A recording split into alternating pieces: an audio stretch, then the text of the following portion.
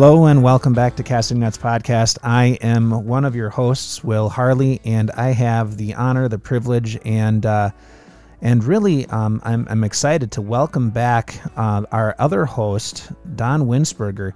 He has decided to come out of the covers of A Long Winter's Nap and join us back on the podcast. And we are excited because I think we're on fire for what this podcast is going to be about today. Hey, Don, for the listeners who haven't heard you for the last couple of weeks and had to been dealing with me, why don't you give them a good hello? Hello. I am really not Don Winsberger. My name is Bob McKenzie, and Pastor Harley is my brother Doug.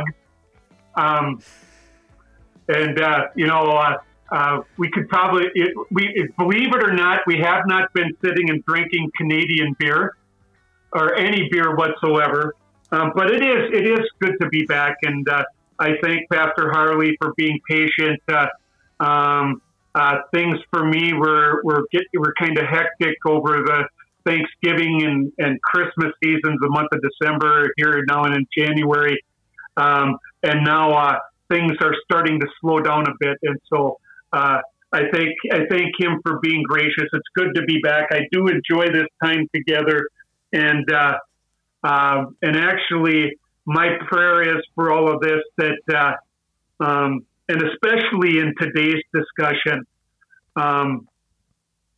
they're looking for some peace of mind, some peace of heart, just for, again, to hold on to when it seems like everything is crumbling down around us. It's so wonderful to be able to go back to the promises of God to which we cling.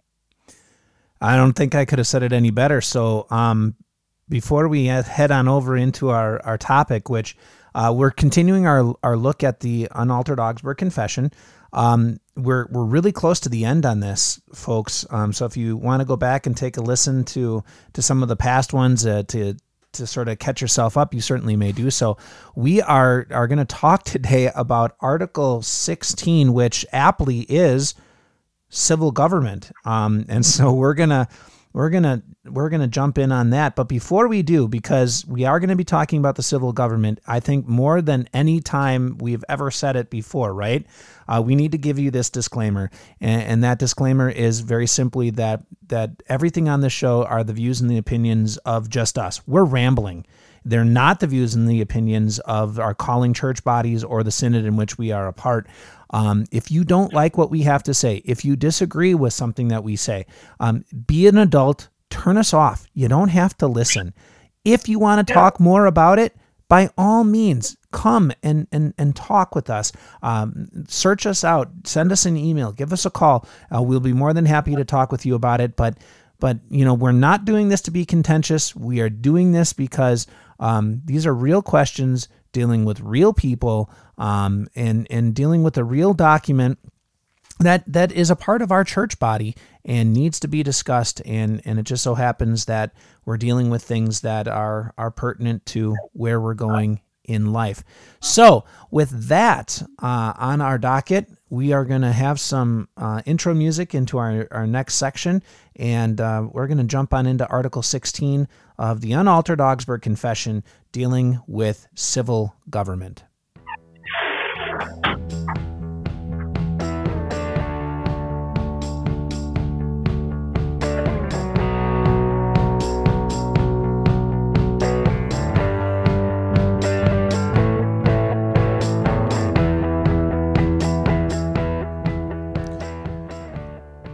All right. Well, now that we have the disclaimer out of the way and we have a welcoming back for you, Don, kind of out of the way, and we're looking ahead to some really good conversation, not only now but into the future.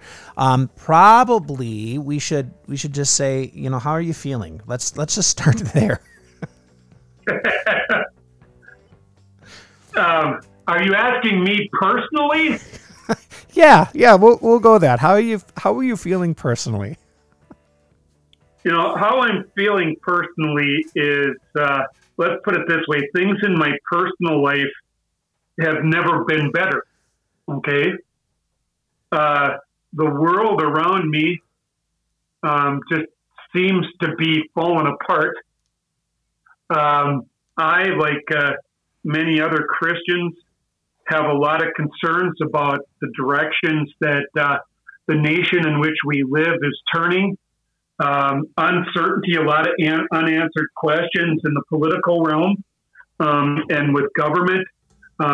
Just a lot of uncertainty, a lot of concern about all of the vitriol that goes on between the American people who stand on one political side or the other.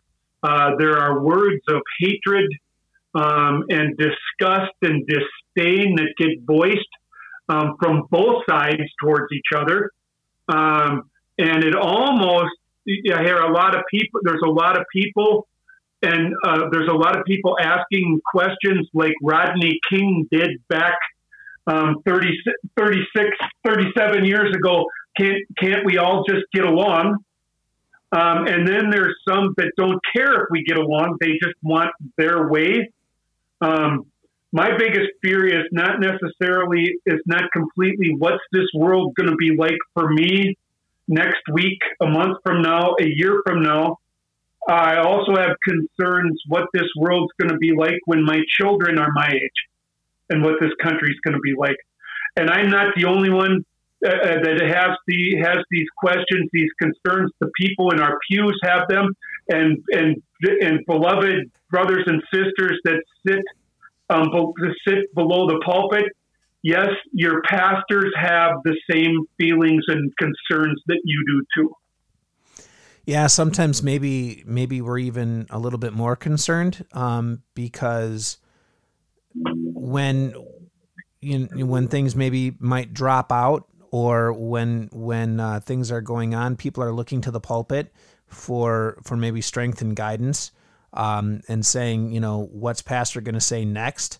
And there's extra pressure there for us to try to maybe separate our personal feelings from what should be said and need to be said, from the very pages of our Lord. So there's a definite two kingdoms going on in our two kingdom discussion that's going on in our society today. How are we as Christians going to deal with this change in what's going on in civilization and in the society, and yet how are we as a church supposed to deal with it, and where does this divide come from, right? And how does it work? We have a unique situation in the 2,000 years of Christianity, in the fact that the American government, the United States government, and that we live under and have been blessed to live under, is unlike any other government that Christians have lived under, because we have freedoms, opportunities as individual Christians, unlike, for the last 275 plus years, let's just say, that no other Christians have experienced. The church as a body has experienced freedoms and blessings that and non-interference from government that no other era in Christianity has experienced either, and there's fears that those things are about to change. I want to maybe to make it clear as we're looking at how Lutherans have always looked at this for the last 500 years, and how biblical people have looked at it for all 2,000 years of Christianity, is this. Government is a God-ordained institution, as well as the church. Both have their tools that God has given to use. The church uses the gospel. Our purpose is to bring people to Christ, and we use that tool, the tools that God gives us, law and gospel. The government, God has ordained, and that their job is for law, order, peace, and stability of society. Their only tool is the law. The church as an institution needs to remember what its mission is. The government needs to remember what its divine mission is and what its tools are. And the two are not to interfere with each other.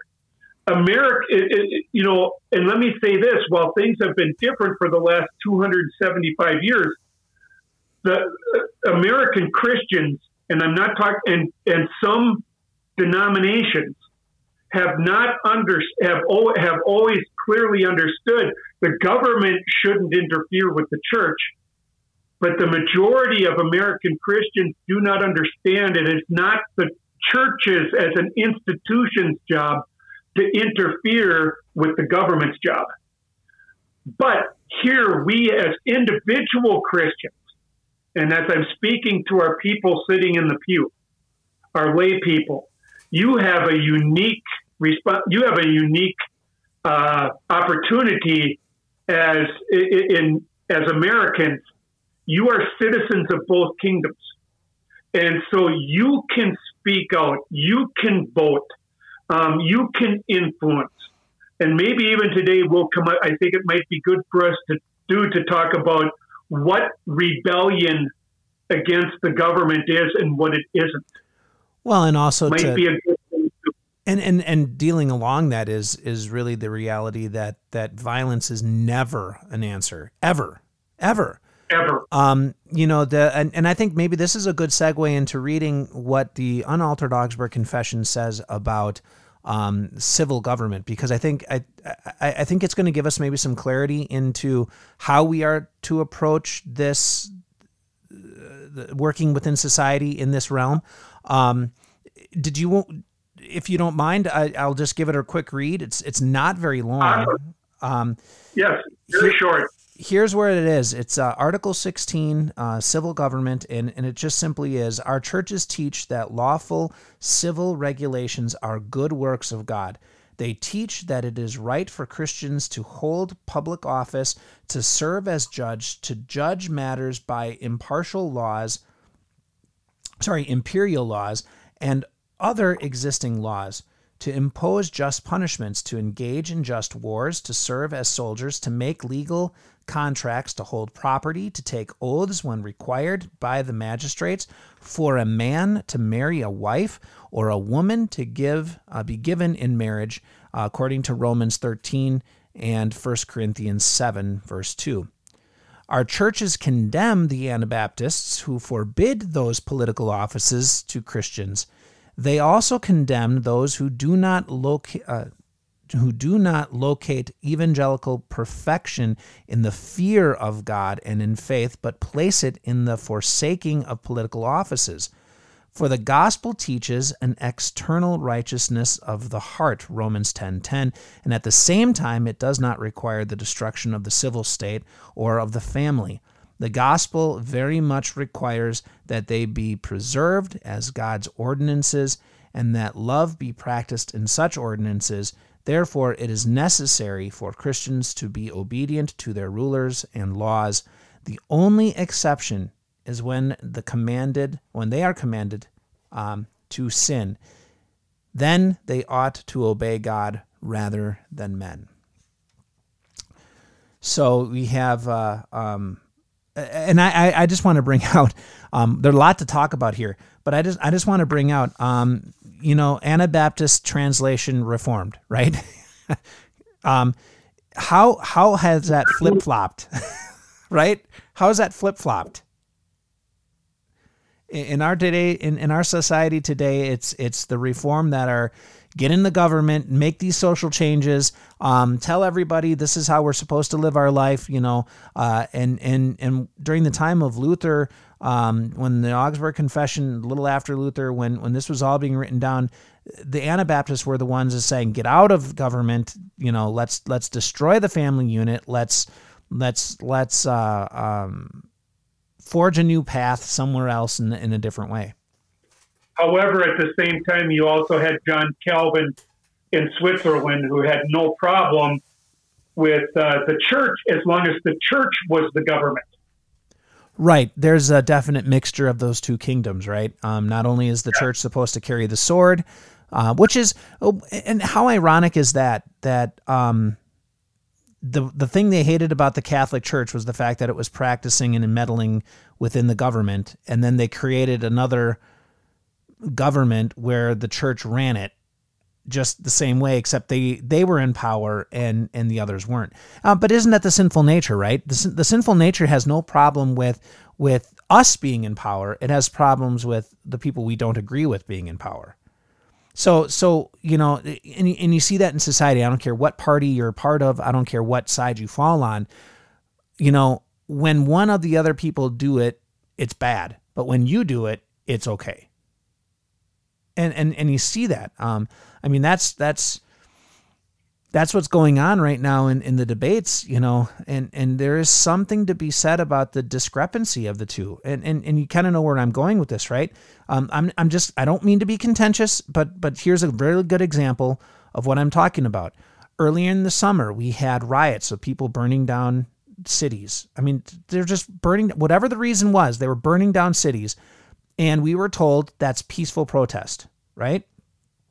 And then all of a sudden, the other political side of our country shows up on the lawn of the White House during the electoral vote counting. And granted, things happened that were not acceptable at all. And it was violent and it was horrible and it should not have been tolerated. But all of a sudden, that same vein of behavior is, that's anarchy. You can see this when the shoe's on the other side, when the shoe's on the other foot, it's like everything has changed. And really isn't that why our, I don't want to get too far off the point, but it just makes me think, isn't that one reason that our founding fathers called the constitutional republic the grand experiment? Because many of them knew the sinful nature and how the sinful human beings have such a difficulty handling freedom. Well, wasn't it Benjamin Franklin, after the signing of the Declaration of Independence, when he left? I want to say I read it in one of his biographies. When he left, he was asked by the people who were standing around, right? They were wanting to know what kind of government we were going to have, and they said, "Are we a monarchy or are we a republic?" And Benjamin Franklin, I guess, was quoted as saying, "We are a republic as long as you can hold it." Yeah. And I think that's what you're saying is it's this grand. We've been living relatively by God's grace in this country under the grand experiment that people are going to come together to solve their differences. And I think we're seeing in society now that was wishful thinking, by and large. That people are going to be able to come together to do those things, especially when there's people on both sides who want their way over and above everyone else. I've been having discussions. It's come up in our Bible studies at church and stuff, discussions, questions that people have. And one of the things that I want to explain to our people too is we're just, again, when we gave our disclaimers and all this stuff too, I also want to give another disclaimer here. We're discussing, neither one of us and none of our pastors should ever even give the close hint to say that we know what the future is bringing. We don't. This is just stuff that is being bantered about and questions that people have. Also, and I guess my point is because the other day I wanted to, and actually I think it was while we pastors were talking yesterday morning. We want to stay away from two terms. They're big highfalutin terms called fatalism and nihilism, which means that hey, the worst is coming, and there's no sense to squirm about it or to fight about it or to do anything about it. No, that we're not saying. We are not saying those things. Only the Lord knows what's in the future. And here's the thing. And all the things that we're talking about, God's grace and God's promises have not stopped. They will not stop. And God's promises to his people, the church, is that the gates of hell will never prevail against it. We are living, even right now, with things, I shouldn't even say even right now, but let's just say this. God's people throughout the last 2,000 years have, and even today, there are people in other parts of the world that are facing situations that for us are unthinkable. We can't even imagine. And God's grace is still with them. His promises are still with them. His love, his mercy. The gates of hell have not prevailed against them, and they will not prevail against us either. Just because things aren't the way that we're used to doesn't mean that God doesn't love us or that good things aren't going to come from it. Yeah, and I think Just wanted to throw that. No, that's a really good way to go because, I mean, we can approach this from a couple of different ways. You know, like you said, there are places right now in our day and age where we would say the gospel is rightfully is not rightfully, but is persecuted, right? It is being persecuted actively. That's the word you want to maybe use, and Christians are dying and they're being martyred. Yes, and yet the church is flourishing. And the gospel is being shared, and God's work is being done, and God's people are being taken care of, whether it is in being taken home to heaven or however you want to say. But I think also it's good to be said that, you know, you come back to this idea that our government that we are currently living in is a great experiment, and it's not the first time that governments have changed. It is not the first time that they have morphed into something else. I just go back to I go back to Samuel, right? And I've been thinking on that every now and then too. You go back to Samuel and you had the time of the judges, and everyone did what they thought was, you know, what they wanted to do. And then finally it comes to its head, right? The pimple comes to its head, and they say to Samuel, we want a king like everyone else. Because we're tired of having this theocracy where God is telling us and leading our country through prophets and judges. We want to have our own king. And what is it that Samuel does? Samuel immediately takes offense to that and thinks, okay, they're against me. And the Lord has to tell him, it has nothing to do with you. This is a standing against me. And so give them what they want. And they got a king, right? And the first king was a flop. And the second king was pretty good. The third king was, he had his moments, and then it was a flop for pretty much the rest of that time. Sometimes God changes governments to give us what we think we want, so that we come back to him. And we realize that our hope and comfort doesn't rest in these external things. It rests solely in him. And how we interact with that government is really a more of a statement of our vocational calling than it is of our justification, right? We are not going to hell just because the government doesn't look the way we wanted it to. We only go to hell. What's that? Some wise things I've heard come from people in the pew.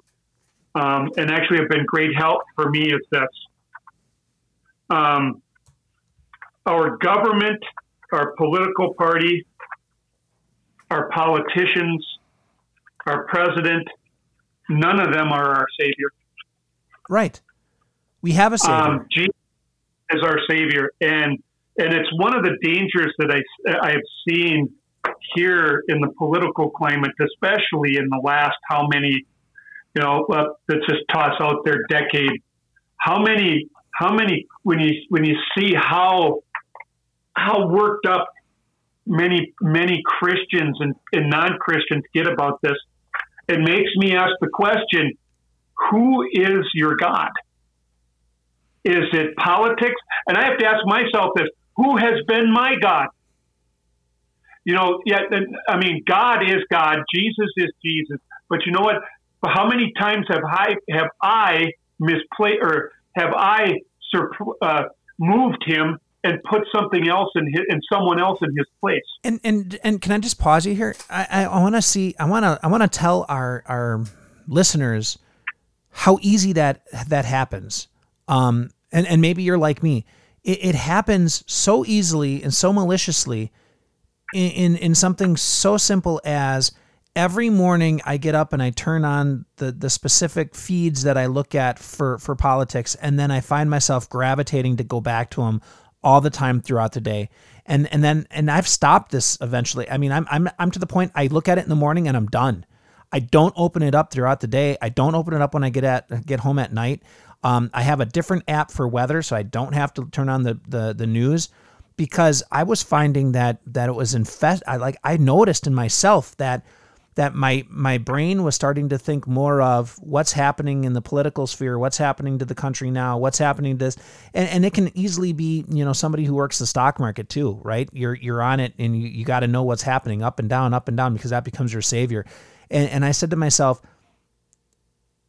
at one point when I decided I was only going to look at it in the morning, I had to step back and say something is missing in my life, and the thing that's missing is I used to be gathering around the Word this diligently, and that's been supplanted by the ease of access to all this other information that I don't really need right now.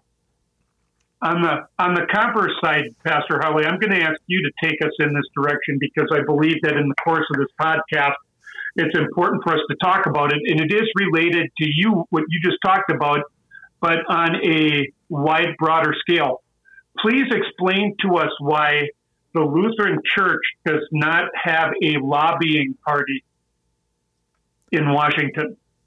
Well, we don't have a lobbying party because it is not the place of the church to stand in the realm of government and to lobby for such things. Yeah, in our confessions, we say it's okay for our individual members to be a part of these things and to do them, which is good. And we encourage such things if you can, as a Christian, stand up in those spheres. But we are not, the Lutheran Church is not for social reform, and we're not for social justice in the sense, and now that's the trigger word, and it's a trigger word. We're not in the sense. When I speak of the Lutheran Church, I'm talking about Wisconsin Synod, Evangelical Lutheran Synod, Lutheran Church Missouri Synod, Church of the Lutheran Confession, the smaller Lutheran church bodies. The largest Lutheran church body in America, which will remain nameless, ELCA, it does have a lobbying.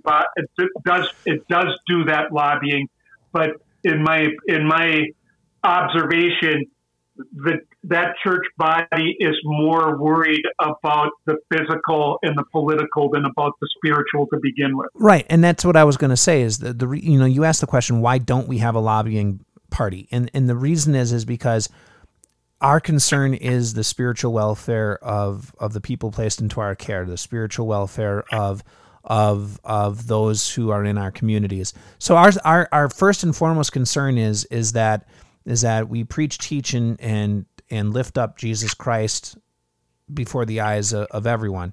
Now, does that bring maybe social? And that's why I said we're not in the political realm for social change. But does Christ bring around a social change? Yeah, I think he does, because a person who is a believer in Christ, whose heart has been changed, will vocationally live that in their life.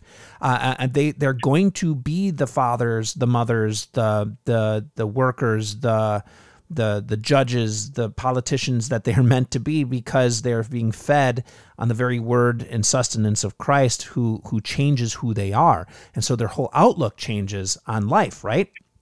But that's not something we can regulate by having a lobbyist say, I need a law that says do this and don't do that, or produce this and don't produce that. Excuse me. And I think that's where we have to make that split and say, we're not a social reformer in the sense of let's go through the government. We are, if you're going to call us a social reformer, it's only because we're reformed by Christ to be better than what we were. Well said. Well said. But I think here's my question to you in response to that though. My question to you in response to that is, how many of our people, and maybe I'm asking too much, how many of our people or even our pastors have used that excuse of we don't get into politics to either guide our members away from engaging in the world, or have ourselves now refused to engage in the world? Okay, that's a good question, Kit. I'm going to we'll play some theological tennis here. Is in looking at things, if in the doctrinally and biblically Lutheran, how much does that fall into the vocation of the call, or the doctrine of the call of vocation, of life vocation? And if I recall, Luther had made in effect too that the best citizens are the ones that are living out their Christian calling. Mom changing babies' diapers, dad helping out around the house and doing his job. The farmer milking the cows and shoveling the manure. That as we're living out our life vocations, and fed by word and sacrament, that is the best influence on society that one can have. Not saying that and once again, I also want to temper this, because Luther had no concept of an American government when he was alive 500 years ago. No, in fact, in fact, he was struggling with having just a concept of electors and having a king figurehead. Because I mean, even in his time, they had free states, and then they had states that were, or free cities, and then areas that were under electorates, and they all kind of gave a loose subscription to a monarch. I'll give you an illustration here, because I think this is getting to your point. And this goes back decades, and all of us, maybe many of us, can relate to this, because in our own families we have people that we're not all of the same political persuasion or political beliefs or so forth, and that's okay. Going back 20 years ago, it was just before election, and I have a dearly loved relative and family member of my age. We grew up together, sat in the pew together, got confirmed together, yada yada. This lady has my beloved family member has much different political beliefs than me. Anyway, one of the comments she made to me just before election time was when she said to me, "Remember when you go to vote to leave your Bible at home?" And I knew exactly what she meant by that. And I said, "You're talking about separation of church and state?" And she says, "Yes." And I said, "You do understand, my beloved family member, that separation of church and state does not call for the Christian to throw their firmly held biblical beliefs in the garbage can before walking into the voting booth. Separation of church and state, my beloved family member," I said, is that the government keeps its nose out of the church's business, and the church as an institution keeps its nose out of the government's business. I said, however, for you and me as individual Christians, we have the right to influence as individuals according to how our conscience and our religious beliefs guide us. So no, I will not leave my Bible outside the voting booth. But I see, that's the great lie we've convinced ourselves of, and the great lie that we've convinced ourselves of is the compartmentalization of I do religion on Sunday for an hour, and then I go home and I do other things not religion, and I put religion in a drawer and I close the drawer. Every church building needs this sign on the door heading on all of the exits. You are now entering the mission field.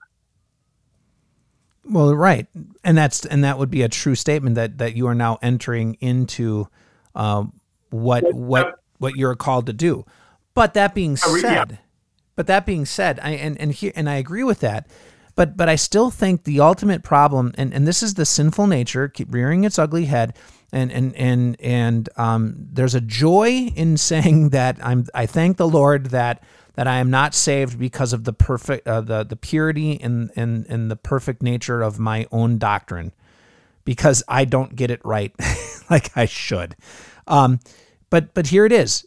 The Lutheran Church so very clearly says that we are called to engage vocationally in living out our Christian life in these good institutions, right? To make them better and God-pleasing. That is a good thing.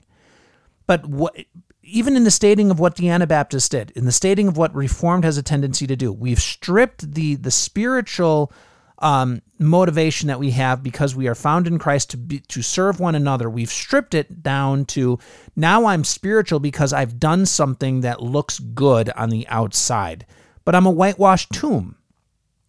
And it can happen in the opposite way. It can happen so easily in saying, I'm not going to live out my Christian life in this area because I have to have the separation of church and state. And if the state wants to do this, I'm going to let them do this because there's this separation. That's not at least in our government right now. It's maybe changing. I don't know. But in the government right now, that's not the way that we are called to live. That's not the way that we would see our Christian life work out. I guess I think we are picking and choosing what we want in our Christian walk to what is comfortable for us, and not maybe what should be right and good to do.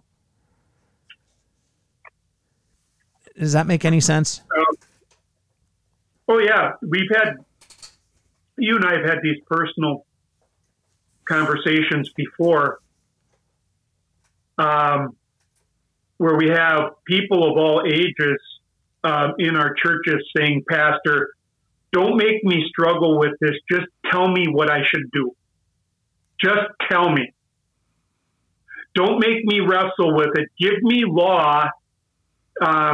And here's what it comes down to. It comes down so the sinful nature can say when it doesn't work, it's not my fault. Right. It's somebody else. Right.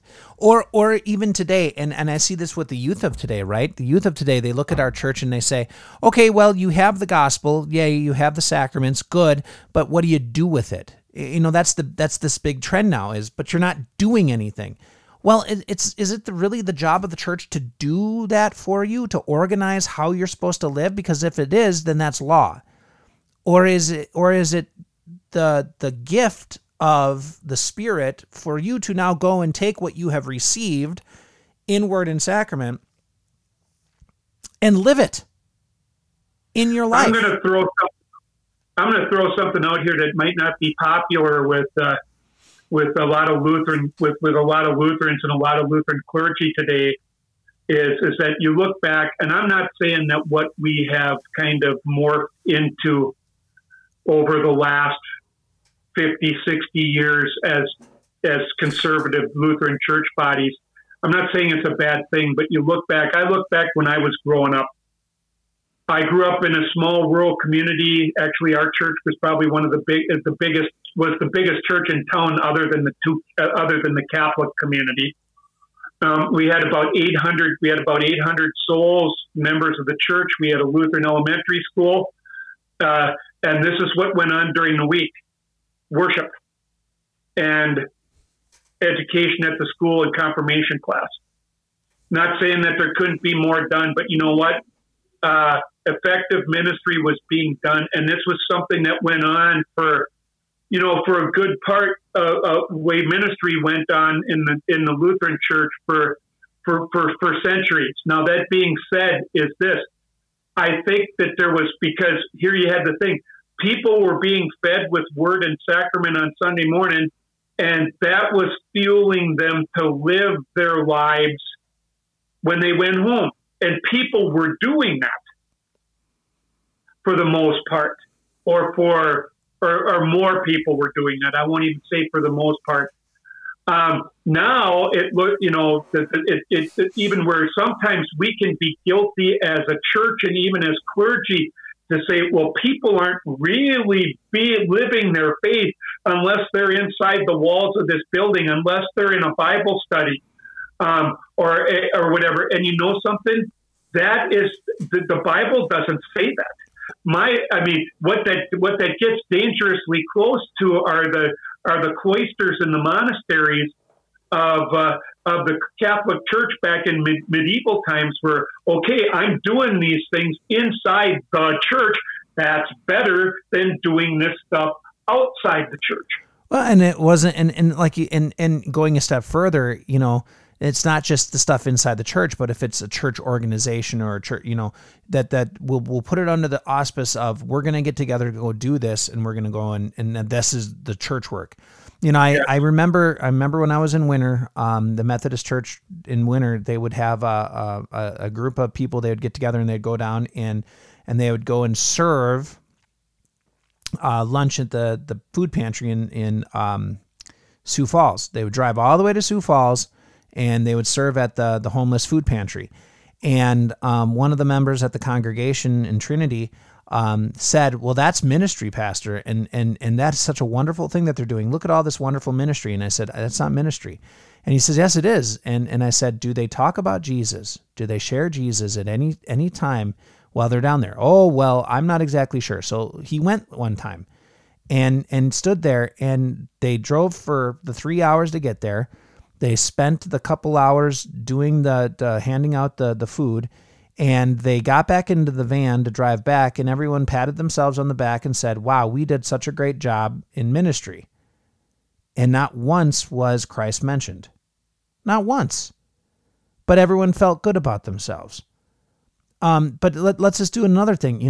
Back in, you mentioned the monasteries. Was it one of the old tales of St. Francis, one of the monastery monks, who had another monk that he was in charge of, and they were going to go out and minister to the town. And so they came out of the monastery, they started walking, and they walked all through town.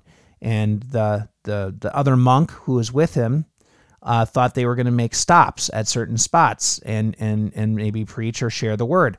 But St. Francis just kept walking. He walked all the way through town, all the way around town, came all the way back, and stopped at the monastery again to go inside. And when his other monk that was following him said, well, when are we going to preach the gospel? He was told, we just did. We showed them who we were, and that was preaching the gospel. And I think we live in that segment today. Where we have convinced ourselves that really we don't have to say anything, we shouldn't say anything, we can't say anything, and we live these separate lives, and if we are Christian, then we're only doing stuff in church, and that's what's Christian, and not stuff outside, where this whole interaction with the civil authorities, civil government in the Augsburg Confession is saying it's good for you to live your vocational life as a forgiven child of God in these areas, and to do so reflecting on what you've been given. Amen to that. But again, the sinful nature muddies the water for everything, right? It always does. Yeah. It's like our sainted collegiate professor, Dan Deutschlander, talks about, again, the narrow Lutheran middle, which is actually the narrow biblical middle. The walk of faith is always, it's avoiding extremes. And that is difficult. That is difficult for all of us. It is. And here's something even now too, bringing that up. You look at, I look at it. Hey, it's a temptation for all of us as Christians, whether we're clergy or whatever. And as we look at the things, it's so easy to go to an extreme with what's going on right now. And actually, when I look at it, how often in the course of this over the last 12 years, and maybe even looking back 20 in the political realm, as the political climate has kind of shifted in the United States for the last 2 decades. How, I mean, I have to ask myself, I can't answer that question for you or any of our listeners, but how often I have gone too far to an extreme. Well, it's the first instinct, because in deep down inside of all of us is the sinful nature, and the first instinct is to retaliate. The first instinct is to go with what we know. And I would agree. And I'd also just say that I think the frustration comes, and maybe follow me just a little bit on this.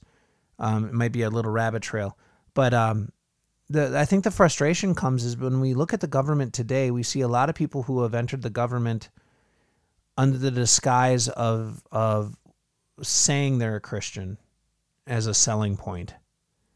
How many people have run for, I mean, even in the state level or the city level, they have said, I'm a member of, and then they throw in a church, right?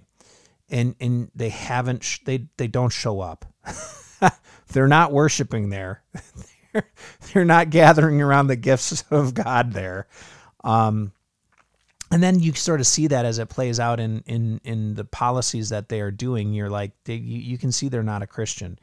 And then you have a couple who are, and you stand back in awe and say, wow, the fact that they were able to stand up for that, right? For what is good, good to them, kudos for them standing up.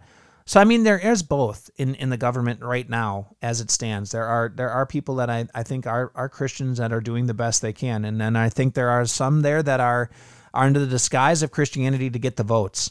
And they kind of give a bad name to everybody. But for us as individuals, let's talk a little bit about, in the last few minutes that we have, I think we got to come back down to it, because we've suffered for it in our nation recently, and we will again, I'm sure. Again, not looking into a crystal ball, because I have none. As Christians who are frustrated, right? As Christians who are frustrated, maybe a multifold question. How can we fix this, or how can we confront it, and should we confront it? I think because what we are seeing is the civil government is changing, good, bad, or indifferent. It's changing, and in our frustration as Christians, how can we approach this in a healthy way, and should we approach it in a healthy way? Or should we approach it at all? Those are good questions, and maybe again, this maybe is something. This is something that's probably approached from a few different directions in Holy Scripture. One of the things I would say is, look at here. One of the things we've talked about just in the last calendar year. Something that I find that would apply here with COVID. And as our churches were making decisions on what was the best things to do with suggestions and mandates and so forth being brought down from the medical field and with government, one of the things that we often told our people with vocation, stay in your lane. Okay? Stay in your lane. And I think that there is a lot of that applies here. Knowing when to stay in our lane, and also realizing that we do have a lane as individual Christians where we can share our voice. We can write to our politicians. We can call them. We can voice our cares and concerns in a God-pleasing way. Also, we need to remember one thing that Scripture clearly points out for citizens of all ages, praying for those that have been placed in positions of authority over us. So often we forget that. It's so easy to complain instead of to pray for, and those people need our prayers rather than our complaints and our bickering and criticisms and all of that. Not saying that there isn't a place for criticism, but hopefully you understand what I mean. And then as people, and then looking at it here, you made a comment, and I know you didn't mean it by this, but this is how our sinful nature thinks. What can I do to fix this? There's nothing. This is, you know what? There's only the Lord can fix things. And how does the Lord fix things? Through word and sacrament. And here is something that we often, very, very often forget. This has been part and parcel of Christianity since day number one. As we live our lives and reflect the light of Christ, that's how hearts and actions are changed. Because you know what? People see a difference. They see Christians living drastically different in an upside down world, and it causes conversation. It creates opportunities to share Christ verbally, to share the word. Countercultural, right, is the kind of term that they like to use. And maybe. And I want to know, dear listeners, I'm preaching to myself here because I'm struggling with this. Well, I'm struggling it with myself. I'm struggling with it for my family. I'm struggling with it for my congregation. These are these are questions that I'm asking and actually having to answer to in a God-pleasing way. Yeah, and it seems make myself the hypocrite. I love the freedoms that we have in this nation. I love the freedoms that the Constitution has given and afforded us. But I just was having this thought. You're saying how we live out our vocation, right? And what is ultimately, like in my case, what is ultimately my vocation? Yes, vocation of pastor, professionally, but ultimately my vocation is father and husband, right? And that's ultimately my first vocation. Actually, husband then father, if you want to be specific. And as I think about it, and this is what makes me the hypocrite. I don't run my house as a democracy or a republic.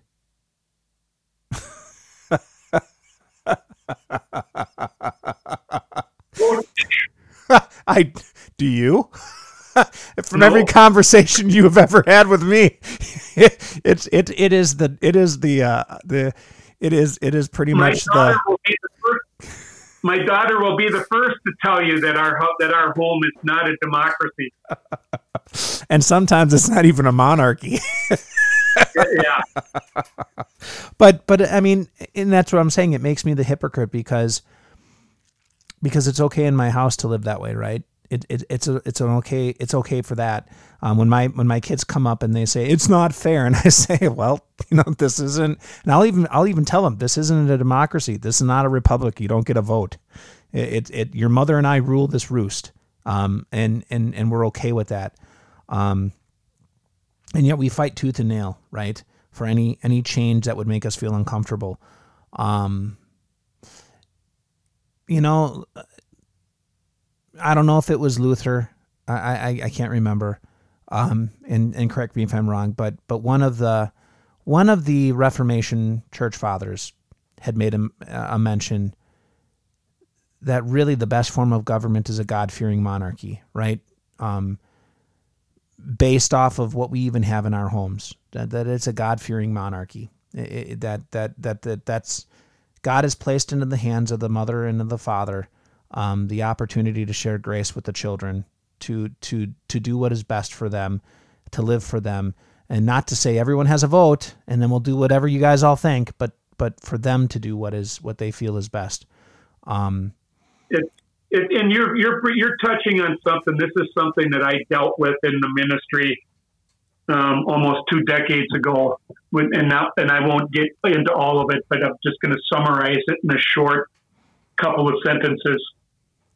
There are many American Christians today that believe that that our wonderful constitutional republic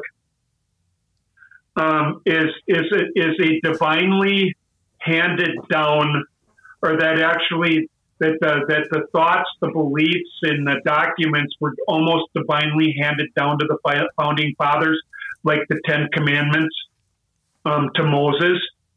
That is not the case. There were many godly men, and notice that I don't use the word Christian.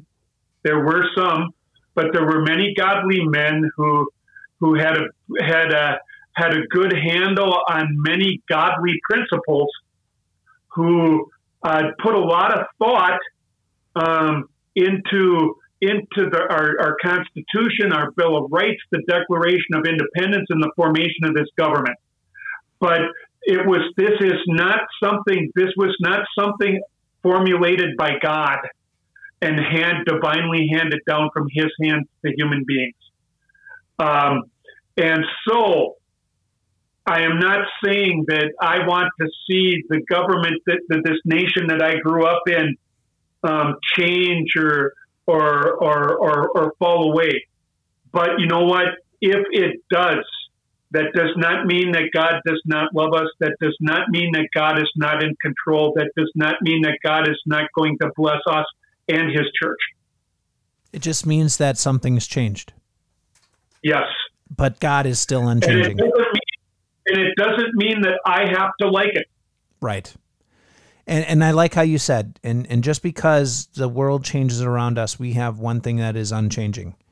And that goes back to, and it goes back to what we've been trying to say this whole entire podcast, which is we're not tethering ourselves or anchoring ourselves in the bay of such unrest as civil authority, even though we engage in it, even though it is okay and God pleasing to do so as your vocational calling, as you are living your life as a Christian within them.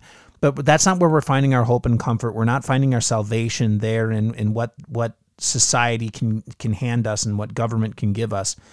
We find our peace of mind, our comfort in what is unchanging, which is the promises of our Lord and Savior Jesus Christ, his word, his sacraments given to us, serving us, strengthening us, freeing us from the shackles of sin, death, the very power of the grave. I think that's been said. You've said it so very, very well. But that kind of the summation, right? Yes.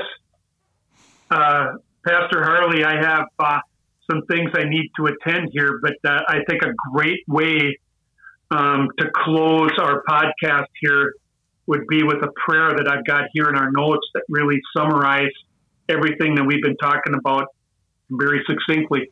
Well, how about you lead us in that prayer, and we'll signal that as the going out song of our podcast today. Thank you. Almighty God, you've given us this good land as our heritage. Grant that we remember your generosity and constantly do your will. Bless our land with honest industry, truthful education, and an honorable way of life.